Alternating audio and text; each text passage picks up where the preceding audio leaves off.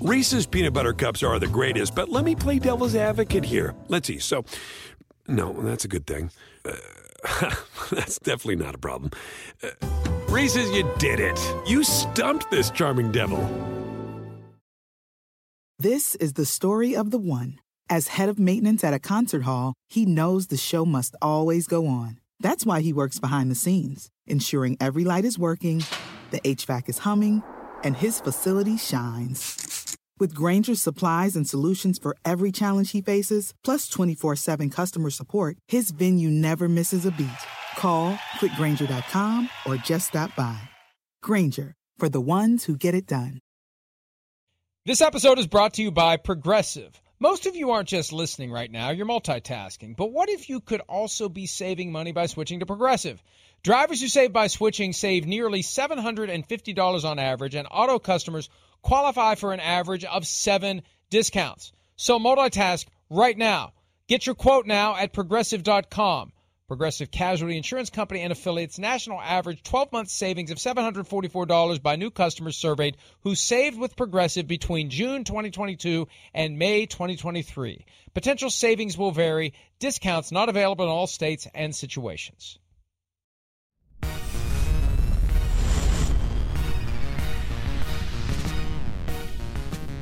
It's a Thursday. It's August 13, 4 weeks away from the start of the regular season. And it's football players in helmets in fairly close proximity doing football player things. Now, granted, it looks a lot like phase 2 of the offseason program in the middle of August, but at least we see helmets. Yes, they will be wearing helmets this year because for the first time they are. And they're getting closer and closer to fully padded practices, which start in the next few days. Wait, you mean there's no games tonight? I thought Eagles-Colts kicked off at 7 o'clock tonight. I was all excited for that.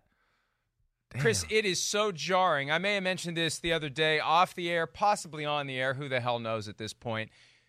You pull up the schedule of a team, and you see canceled for the month of August. We knew that. We've known it. Right. But there's something stark about seeing it put in those terms. But yes, tonight's preseason games that would have been canceled. Tomorrow's canceled. Saturday, canceled. See, those first 2 weeks of the preseason were awesome because we got what you and I would love to have every week. Football Thursday, Friday, Saturday, Sunday, Monday. Yep. So we can actually focus on individual games instead of that cluster at 1 p.m. Eastern on Sunday when you've got 9 games going on at once and you can't focus on any of them. No, I agreed. The preseason is a great time to get to know your football team or all the football teams, whatever you want to do, whatever that is. But, yeah, it's not about the starters getting better and all those things, but it's about, let me see our new rookie class. Let me see our, second-year guy that kind of looked good as a rookie. Did he take the leap, to the next step or the next level of his game? So you get little, clues into what guys are going to contribute to the team, too, because the guys that have been kicking butt in training camp, they get to play more. The young guys, they formulate some plays around them. So we miss all that, and that does stink. But nonetheless, I am very happy that we see helmets and footballs and people throwing to each other and everything like that. And we're turning the corner, which I'm very excited about. I just thought of something last Friday when you weren't working, as you never do on a Friday. As usual. Shereen Williams and I. Yes, we had Friday, normal Friday. Right. Today is Friday for you, obviously, because it's Thursday. But Shereen Williams and I did a draft of the things we'll miss this year without training camp in the preseason. And one of the things that I didn't mention is I will miss watching the local broadcasts of these preseason games where the announcers who only focus on that team, Eagles, Packers, Lions, butcher the names of all of the guys on the opposing team because you got 90. That's the thing. Preseason football, infinitely harder to call than regular season because you got this year 80, but in a normal year 90 guys. Yeah. And the local announcers who are embedded with one team will inevitably just torture the names of the guys on the other team because it's 180 names. How are you going to get them all straight before the game? So I'll miss that. I'll miss preseason football. I'll miss having tonight and the next 4 nights to focus on week 1 of the preseason. We can't see Joe Burrow. We can't see Justin Herbert. We can't get a feel for who's flashing, who's not flashing, who looks good, who doesn't look good. We're all waiting for the first evidence to come 4 weeks from tonight when the Texans visit the Kansas City Chiefs to start the 2020 season, the NFL's 101st. In our second hour today, Rodney Harrison for his weekly visit. We're going to talk to him a little bit about his thoughts on college football's effort to either go forward in the fall or in the spring or both or neither. That and more coming up. But we mentioned this yesterday on the way out the door. Jerry Jones, for the first time, Chris, since the draft, speaking to the media. And he spoke at length to the media. Yeah. We're going to play some of it for you, starting with Jerry Jones right out of the gates opening statement when he met with reporters via video conference on Wednesday. So we've had really a lot of time to be together this year as we've gone forward and where we are today. But we've got some adjustments to make. We're going to make them with enthusiasm, and we're going to make them with can-do. The Dallas Cowboys plan on playing all of our football games, and we plan on playing them in front of our fans. That's a pretty strong statement That at a is. time when one team after another is saying no fans. Just yesterday, one of his top rivals, Washington, the Washington football team, said no fans at all for the home games this year. Now, Texas currently limits to a maximum of 50% capacity, and the Cowboys haven't said how many will be there, Chris, but at a time when the pendulum has swung toward no fans, the Cowboys, Jerry Jones, saying we'll have fans. Well, I mean, I'm not shocked. I'm not.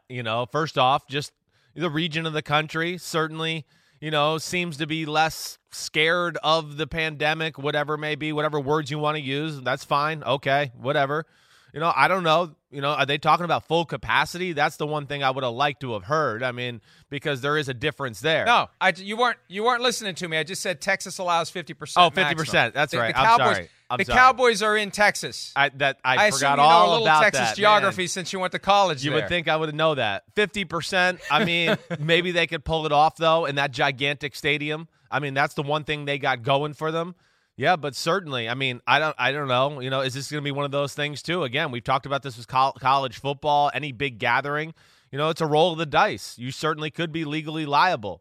And is Jerry Jones going to be willing to take those chances? And is he going to make people sign waivers as they come into a stadium? I don't know. But, yes, it's very ambitious. But he's easily the most ambitious owner we have in football. So I'm not surprised to hear him say that. He also mentioned that the stadium has what he described as naturally built airflow that can be safe for our fans. I'd like something a little stronger than can be safe. I'd prefer is in that context, but I'll cut him some slack here.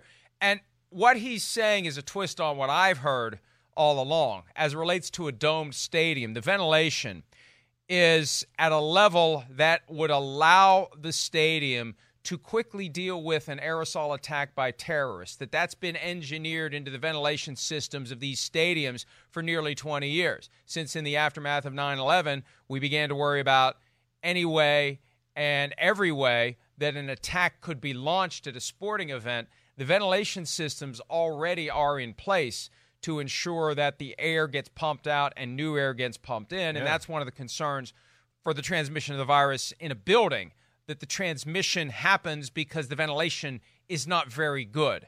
In these stadiums with the high roof, you're going to have a very high level, Chris, of ventilation that makes it safe, not can be safe, is safe. Again, can be, not good enough. Is safe what we're looking for, and I think that all dome stadiums will fall under that umbrella. Yeah, I mean, it's interesting to hear. I didn't know that about, the systems that were put in place for, some sort of terrorist attack or anything like that. That's interesting. I mean, really, with this, the big, their stadium, how gigantic it is, are they going to make the fans wear masks, Mike? I mean, that's the other thing too. Is that going to be NFL's already said that. NFL's already said fans must wear masks to games this year if they're at games. Okay, so that'll be, interesting to see too. I mean, how accepting fans are of that, but again, I'm not surprised by it with Jerry Jones, especially to be going down this road.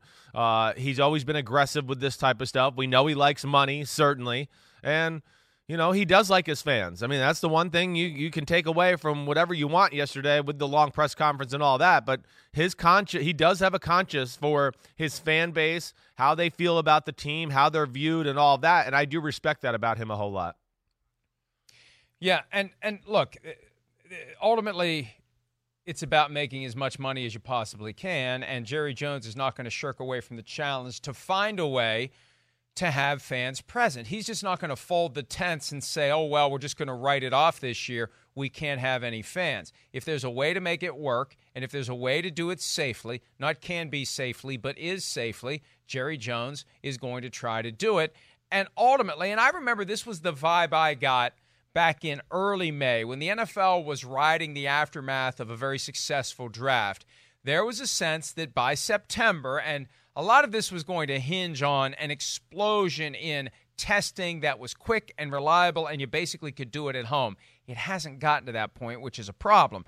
But the belief was, and the attitude was, hey, by then, everybody's going to know the risks. Everybody's going to know what they're getting into. A lot of people are going to have the antibodies. Back then, they didn't realize that the antibodies may not be the silver bullet to avoiding a reinfection. But the attitude by the NFL quietly in early May was, by the time we get to September, throw the doors open. Anybody who wants to show up, show up. And if you're older, if you have comorbidities, if you have concerns, don't. Yeah. But there's still enough people who are going to fill the stadiums. We're going to be fine. That has changed, obviously, because local officials, state laws, making it impossible to fill stadiums, and in some places impossible to have anyone there. But, there is this kind of tenuous balance, Chris, between, hey, everyone knows what they're getting themselves into when they leave their house in this day and age. Yes. And providing a safe place for people to congregate. Getting back to the college football dynamic, how much liability do you incur if you have this place where you're saying, come on in, and you're not taking the proper steps to ensure that they're safe? And on the masks, here's what's compelling about the masks, Chris. Yeah. Not will the people wear them. It's will the Cowboys enforce it, right? If they decide to take a mask break, which we see so many people do. I've had enough of the mask. I'm going to pull it down under my chin. Hey, I still have it on my face. Right. No, you don't.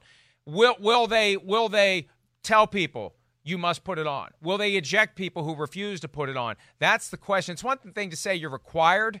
They're required everywhere, or in most places now. It doesn't mean people are wearing them. Will they enforce that? Yeah, that'll be interesting. You're right, and that'd be very hard to enforce. Certainly, you're gonna have to have people almost looking in every section, like the ticket guy who points you to where your seats are, or anything like that. You're gonna have that guy there, but maybe doing mask checks, things like that, to make sure everybody is following, the rules and regulations that way. But the one thing I'm encouraged by too is just with, again, like you just said, we know where we are at as a society. We can't go crawl in a corner and just be like, oh, go away, COVID-19, go away, COVID-19. And also we can't just be like careless and just be like, hey, let's go in a mosh pit and hang out and, let's go to a concert and have fun. No. But, I would like, I do think football is going to provide maybe a little groundwork in sports in general for us breaking down some of these fears we have in society right now. And not to say we shouldn't be fearful. I'm not trying to be sensitive. But what?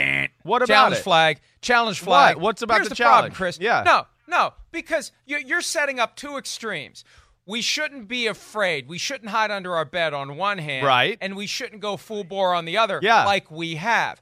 The middle ground is acting like every other country in the world, right? Doing what you have to do to get it under control so you can go back about a somewhat normal life. That's why the Premier League worked. That's why Bundesliga worked. That's why there's no positives for any of the NHL players in Canada, because Canada got it under control. And my fear comes from exactly what you think could be a positive. If football works and these guys are out there tackling each other and breathing and spitting and sweating and coughing on each other, people are going to think, see, it really is a hoax. It's nothing. There's a danger in football working. So I don't think it's going to. That's the problem. It's going to embolden people. Okay, there's a danger in everything. Really is no big deal. There's a danger in everything. I mean, there's a danger in like. I don't accept that response. Well, why? You're deliberately missing the point. The point is this. If football works, the people out there who think it's no big deal and I don't have to wear a mask, they're going to point to football and say, see, these guys are on top of each other for 3 hours at a time and they're not passing the virus around to each other, so we're fine. We don't need to slow down. We don't need to shut down to get it under control like the other countries did. So, I love you, Chris, but I think on this point, and we need to be careful on the messages we send to people, I think this idea that, number one, we shouldn't be, live in fear. Well, there's a reason. Mike, we have people driving down the street with masks on and the windows up and gloves on. Like, I see people all day doing it. Like the virus is going to jump in the car and do that. So there is a faction of people in our society who are afraid to do anything. It would be nice for them to feel a little bit cut. That's where I was trying to say. There's people out there. They're in their cars. They're in their cars. Right. How about they're going from one place to the next and they just don't want to bother taking the mask off, or they forgot to take the mask off, as I've done, and I realize I'm driving around with my mask on. I mean, so there's different explanations for that. But I get your point. I just think we just need to tread very lightly here because the fears are not unfounded. And we very quickly start down the slippery slope where we sound like the people in the media who have been saying for months that the fears are unfounded, and there are 160,000 plus dead. I know. I just want to be careful we don't start down there. We just need to choose our words very carefully when it comes to that, because I don't want people to come away from watching us thinking, oh, everything's fine, let's go back about our lives. We can't live in fear forever. They're not. Live in fear until there's a vaccine. Live in fear until there's a vaccine. Until the pandemic is over. What's wrong with fear? Fear is the instinct that keeps us alive. There's a fear instinct for a reason, right? The wildebeest knows when to take off and run. The fear instinct kicks in because it's about to get eaten by a lion. All right, let's hear a little bit more from Jerry Jones. So, and look, it's a healthy discussion. See, Chris and I get along. Right, well, no, it is. It's fine. I just don't like that. I don't live in fear. Live in care. Be careful. Live in care. Like fear is going to cause other problems too. But I understand what you're saying. No. There is a time for fear. There is a time for fear. There's definitely a time for fear. Like any time I am around you and that big giant claw. Oh, wait till you see me next time. Wait till you see me next time. My fear instinct kicks in. All right. Now, look. This is an issue that we have to address because the national anthem controversy returned in the aftermath of the killing of George Floyd, and everyone connected to the NFL said their piece about it, except the guy who always has something to say about everything, and that's Jerry Jones. So for the first time since the issue came back to the front burner, even though it's not currently on the front burner, the pandemic is, Jerry Jones addressed it. Here he is from yesterday talking about his position on the anthem, and we know all along that his position has been thou shalt stand. Here he is talking about what may be a different view moving forward. So we all understand, and everybody understands where I stand with the flag. But everybody also understands where I stand on backing our players, the Dallas Cowboy players. The key word is a word called grace. Grace. That was then 2 years ago. This is now. We have had very, very sensitive times. I don't need to share that we're also embroiled in a very other sensitive time with the challenge and the war literally we're on with the virus. These are very sensitive times. I have nothing to prove as far as where I'm standing with the flag and where the Cowboys stand. I have nothing to prove regarding my players and my support of our players. What I do want to show and want us all to be a part of is a word called grace. Grace. Not only grace in our actions, but grace in our understanding, where they're coming from. I want our players to understand the perception and where they're coming from regarding the flag and the sensitivity there and the many memories there.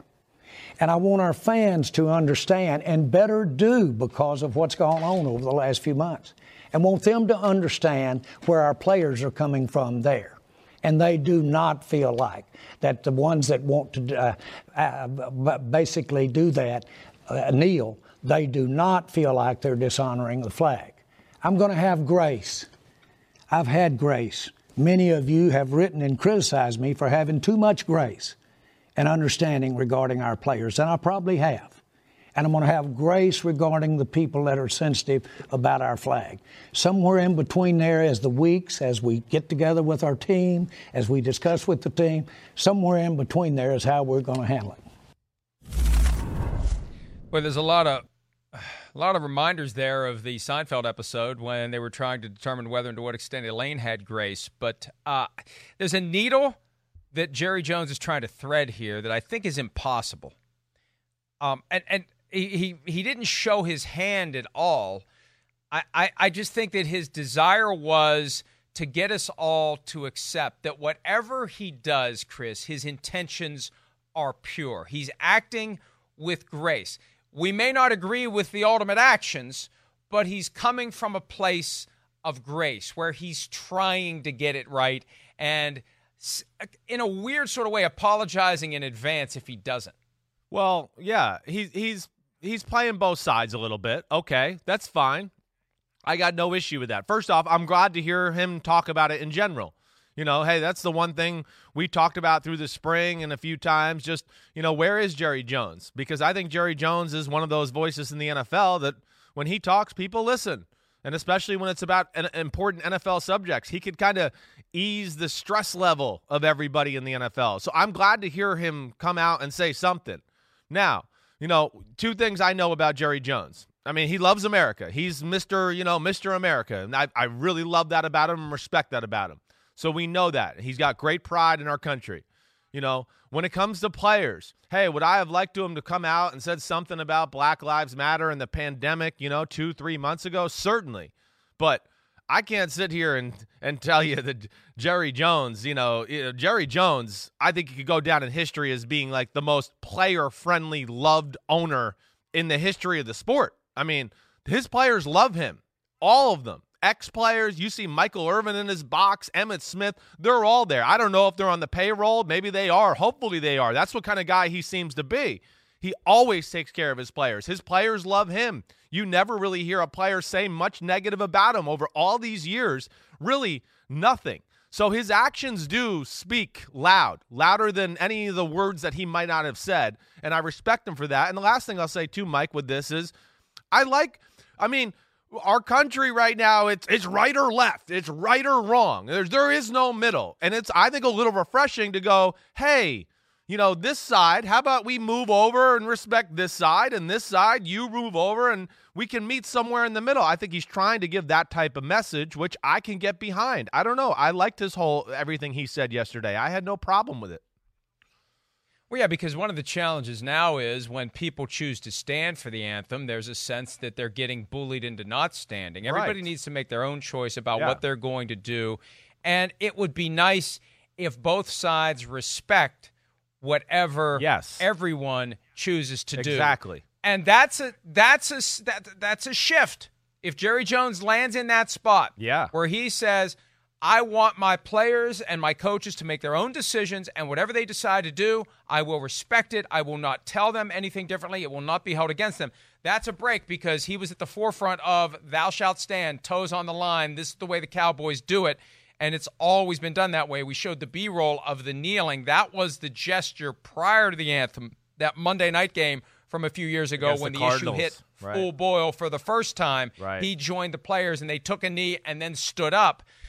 So it seems like during this period of silence, there has been some reflection, and if nothing else, an effort, maybe with the help of a PR specialist or two, to craft a message that will placate as many people as possible or minimize the chances that he's going to have somebody ridiculously upset with him. And on that point, he was asked about being called out by a couple of players on the team, newcomers to the Cowboys, Gerald McCoy and Dontari Poe, a couple of defensive linemen.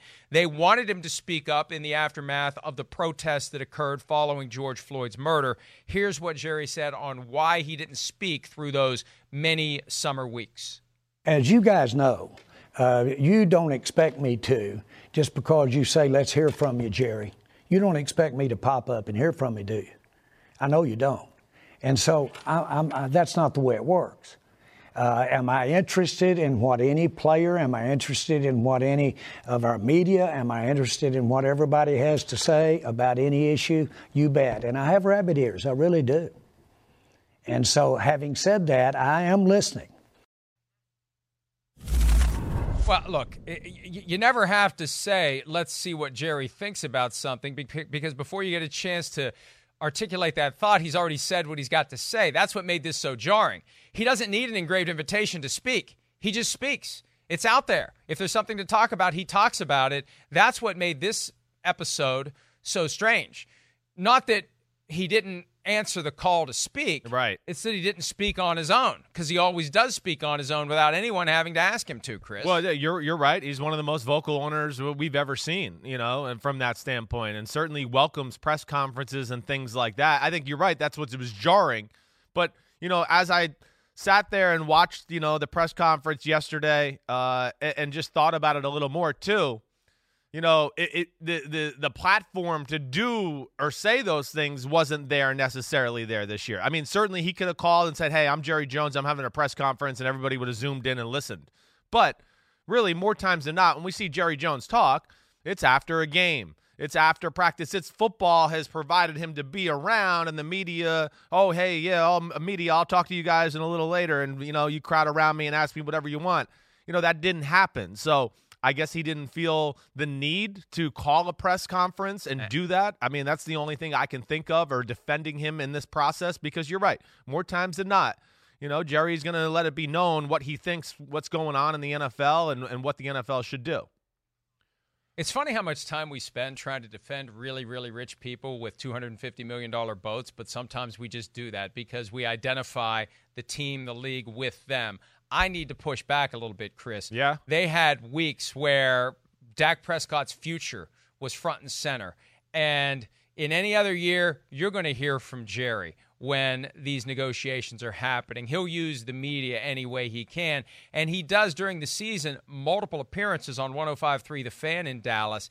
It was crickets from Jerry Jones throughout the offseason following the draft up until yesterday. He's done nothing. He's been completely underground. And again, that's his choice, but we need to recognize it is jarring to juxtapose silent Jerry with the Jerry we have known ever since the day he bought the Cowboys, where he's always out there front and center with something to say.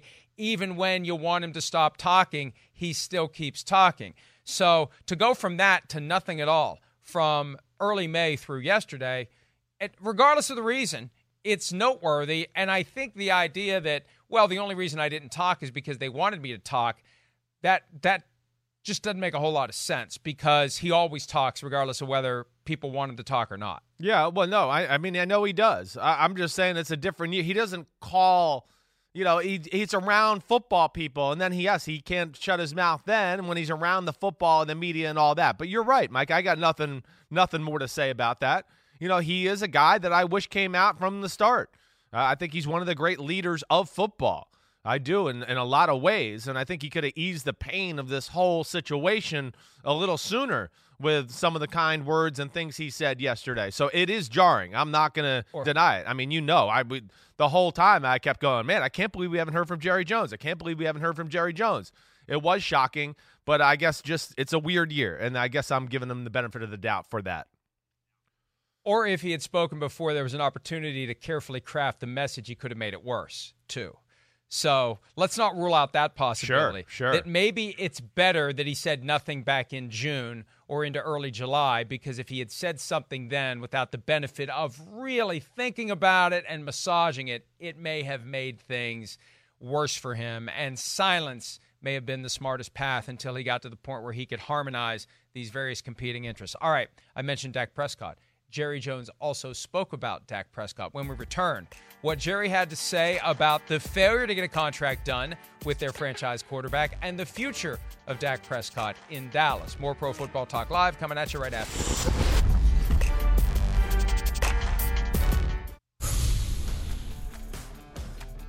Despite a career year in 2019, Cowboys quarterback Dak Prescott couldn't reach a long-term deal with the franchise before the July 15 deadline for doing so. On Wednesday, both Jerry and Stephen Jones were asked about those negotiations. We think he's outstanding. We think he's our quarterback of the future. We just couldn't get together at this particular time.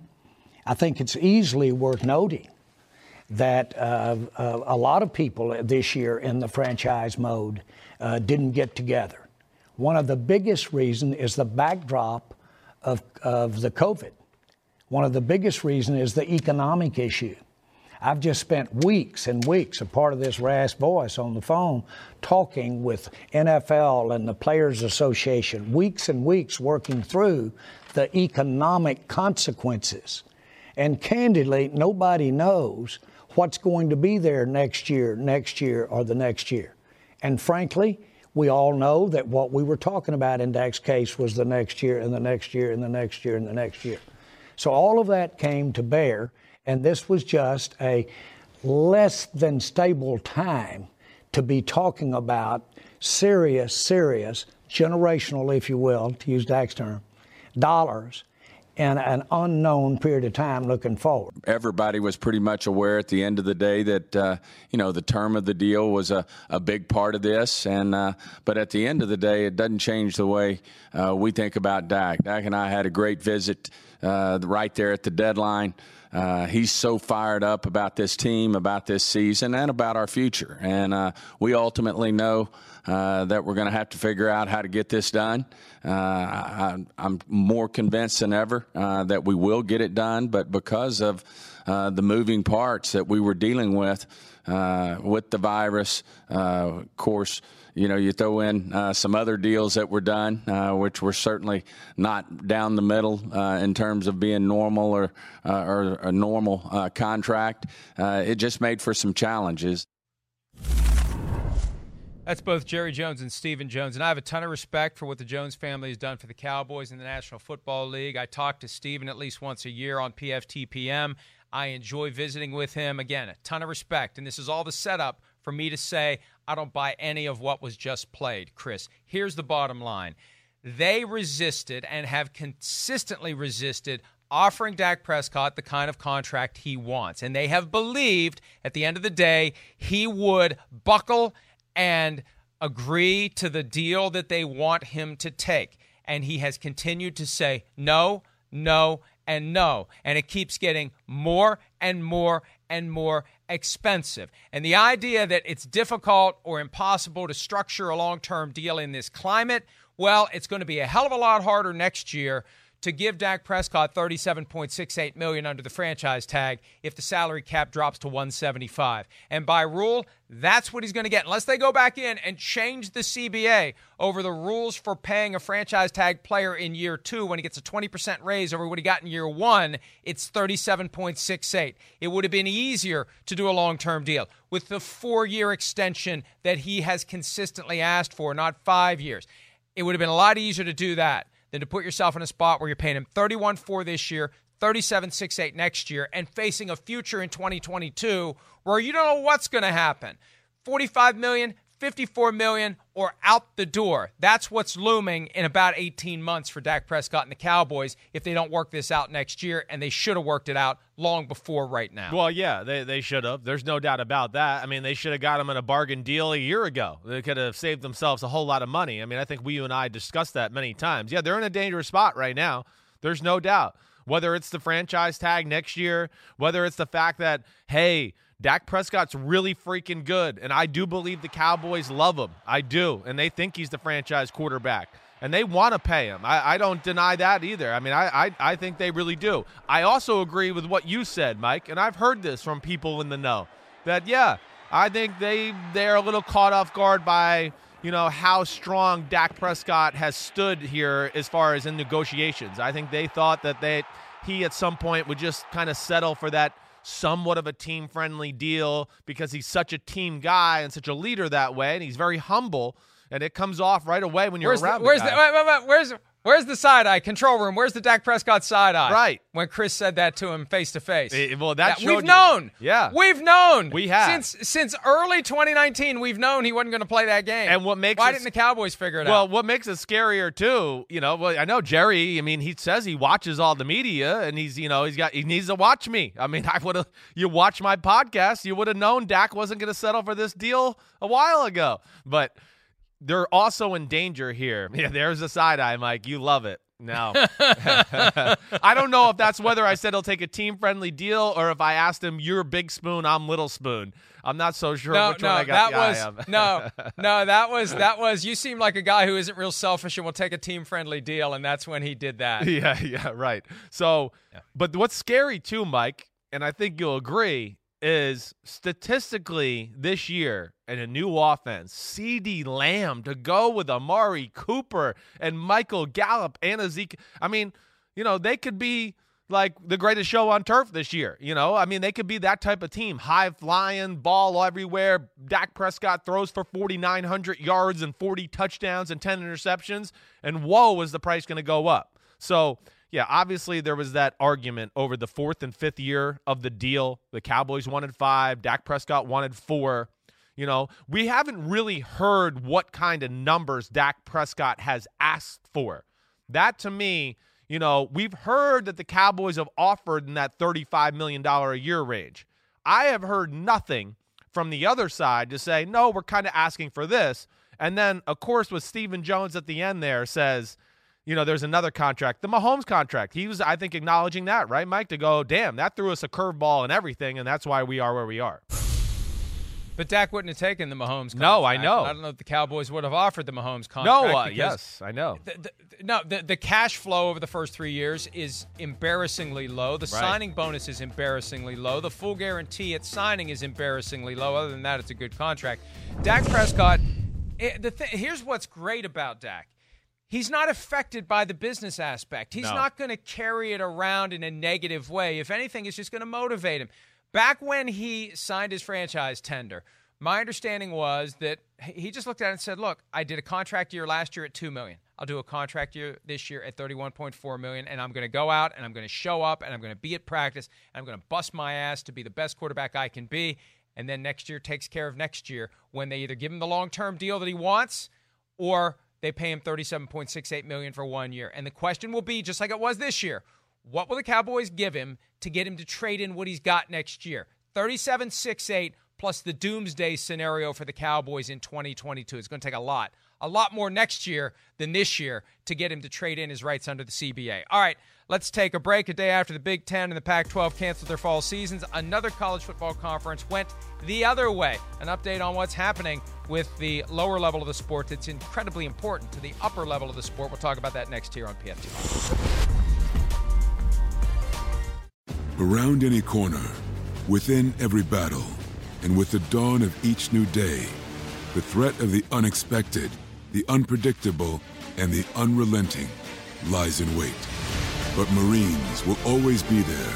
They are the constant in the chaos. No matter the battlefield, Marines adapt to win, defeating every shifting threat, protecting our nation's future. The few, the proud, the Marines. Want the same expert advice you get from the pros in the store while shopping online at DiscountTire.com? Meet Treadwell, your personal online tire guide that matches you with the perfect tire for your vehicle. Get your best match in 1 minute or less with Treadwell by Discount Tire. Let's get you taken care of. Reese's Peanut Butter Cups are the greatest, but let me play devil's advocate here. Let's see. So, no, that's a good thing. That's definitely not a problem. Reese's, you did it. You stumped this charming devil.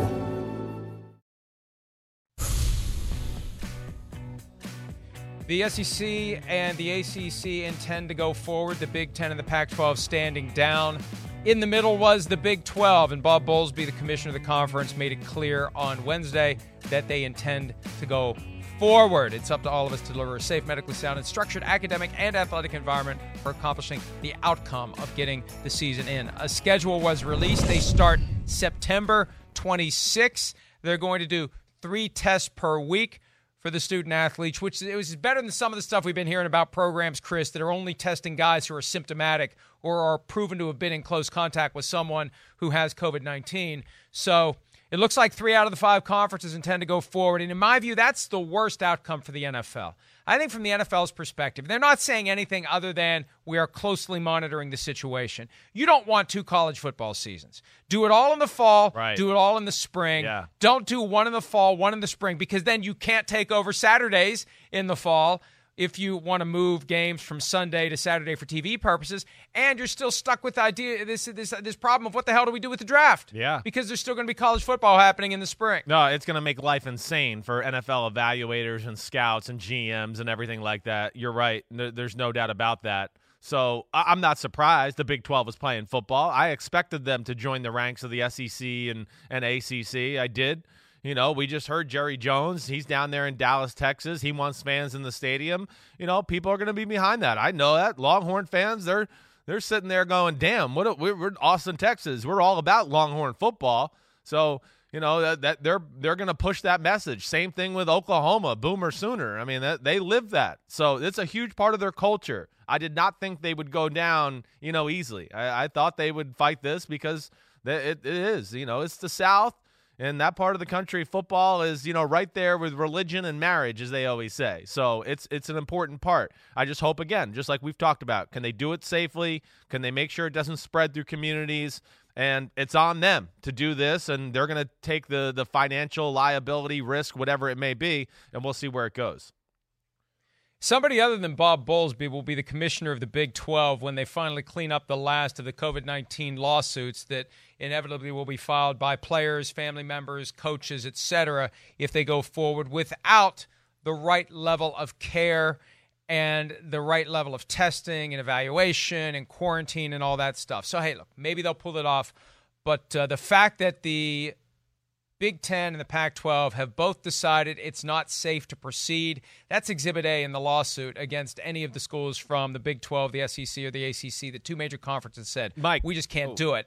But you guys go ahead and do it. We don't think it's safe, but go ahead. Go ahead and do the thing that we don't think is safe. No, I know. You're right. I mean, it's crazy. I don't know. We're living in a crazy world right now. And you know, messages are all over the place and all that. I'll tell you the one thing to me that I don't think is being talked about as far as being the biggest factor into if college football wants to work and everything like that. Listen, I believe in a lot of what Nick Saban said. You know, I'm not saying, you know, where he just goes, hey, you know, what we have here at football, we can provide one of the more safer environments you can find out there. Yeah, I can get behind that. I get that.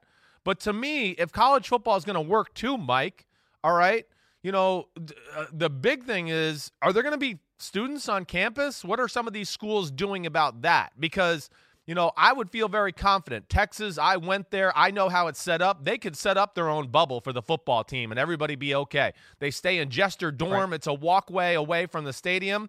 But if there's kids at school and all that, Mike, you know, that would scare me about it going forward. Really scare me, because then I don't trust the kids on the football team to be disciplined and be able to go through and stay in the bubble and all that.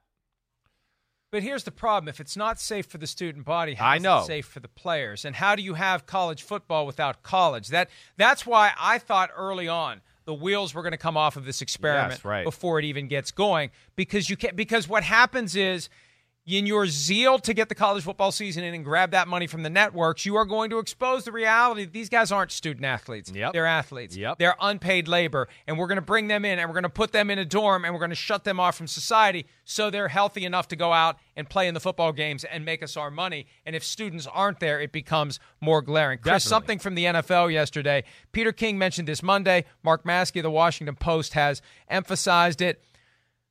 The commissioner is likely to have a committee of outside advisors, not the competition committee because there may be conflicts of interest, but outside advisors who will help the commissioner decide when to shut a team down, when to cancel a game, when to postpone a game, when to do something other than say the games go forward as scheduled. Look, and I'm all for the commissioner getting advice when it comes to that, but you know what? The more I think about it, the more I come back to your point. We know when the games are. If you don't have 46 healthy guys, if you're not comfortable going forward, if you have too many COVID-19 infections, then at some point you're responsible for it. Yeah, it's a forfeit, and we move on. And I don't think if that's the rule, it won't come to that. Because you always have 46 guys. It's always next man up. Teams have injuries every year, and they're down to third and fourth stringers. That's part of football. Yeah. You got to be ready for that. And I don't like the fact that there may be an out that gets built in. A standard that gets applied to one team one way, maybe gets applied to a different team another way. 100%. You know, I'll go back to Hard Knocks the other night. I don't know how much you've seen of it yet, Mike, but like Anthony Lynn, they start the show out. He's talking to his team on Zoom. He talked about, yeah, we got to be ready to play football and all that, but we got a different competition too, and we got to be ready to take on the pandemic and COVID-19. And that's, that challenge along with the team we play is going to go a long way to if we can hold that trophy when it's all said and done. And that's why I do. I want, your team has an outbreak, you can't play, you lose. Sorry, that team's good. They've done it all. That's what I would like.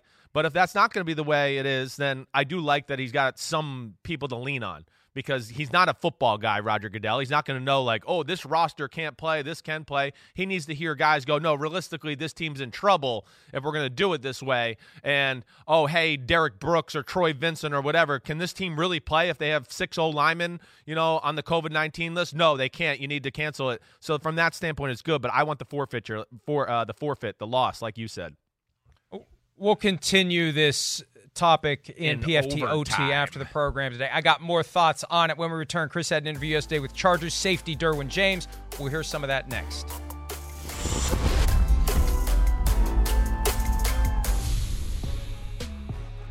Man, you want to talk about a star-studded defense. The Los Angeles Chargers, one of the best defenses in football last year, kind of flew under the radar.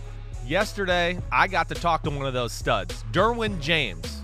To me, him, Jamal Adams, they're the 2 best safeties in football. That's where the conversation starts.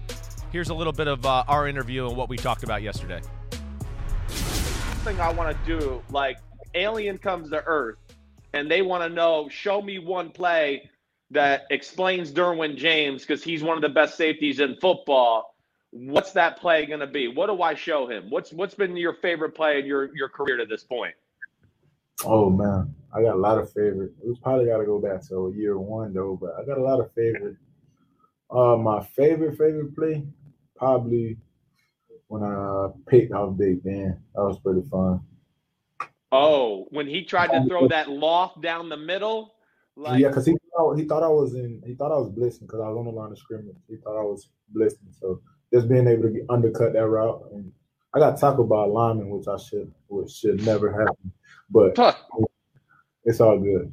I mean, no, it's not all good. I'm embarrassed for you. How do you get tackled by an offensive lineman? That can happen. So I want to redeem myself on that for sure. Yeah, well, that's good. Picking off Big Ben. And I've always been interested in this aspect of it. You played some quarterback in high school. Do you? I played quarterback / running back. It wasn't quarterback. You know what I'm saying? Well, okay, I didn't think so because I watched the highlights and it didn't look like you were looking downfield. It was run, yeah. No, unless they beat everybody, I might hit a little check down. You know what I'm saying? Do you? All right. So just to stay on there, do you think that aspect of your career at all helped you play defense, to play running back, quarterback? Do you think that made you a better safety? For sure, man. Because as a defender, it's the same. It looks the same to the running back, especially as a safety. So I see the hole that he see on the other side. So just being able to think how a running back think, or think how a receiver trying to get out his break to sell me this route or sell me this leverage. Just knowing all that, I feel like it helps me be a better football player all around.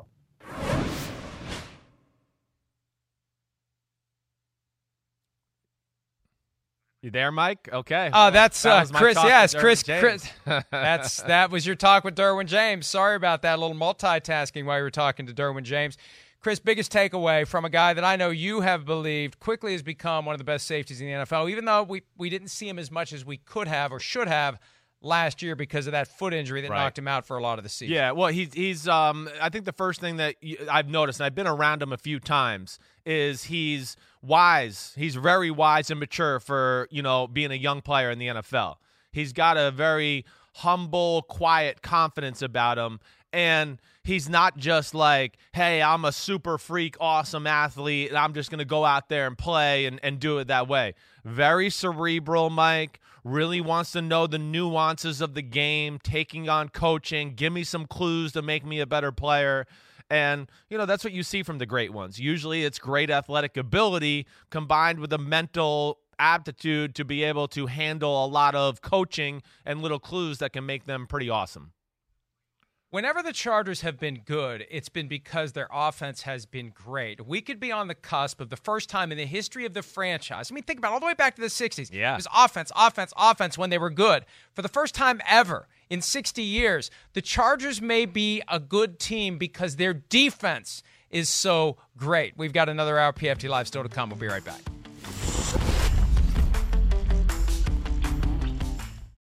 Reese's peanut butter cups are the greatest, but let me play devil's advocate here. Let's see. So, no, that's a good thing. That's definitely not a problem. Reese's, you did it. You stumped this charming devil. The longest field goal ever attempted is 76 yards. The longest field goal ever missed? Also 76 yards. Why bring this up? Because knowing your limits matters, both when you're kicking a field goal and when you gamble. Betting more than you're comfortable with is like trying a 70-yard field goal. It probably won't go well. So set a limit when you gamble and stick to it. Want more helpful tips like this? Go to keepitfunohio.com for games, quizzes, and lots of ways to keep your gambling from getting out of hand.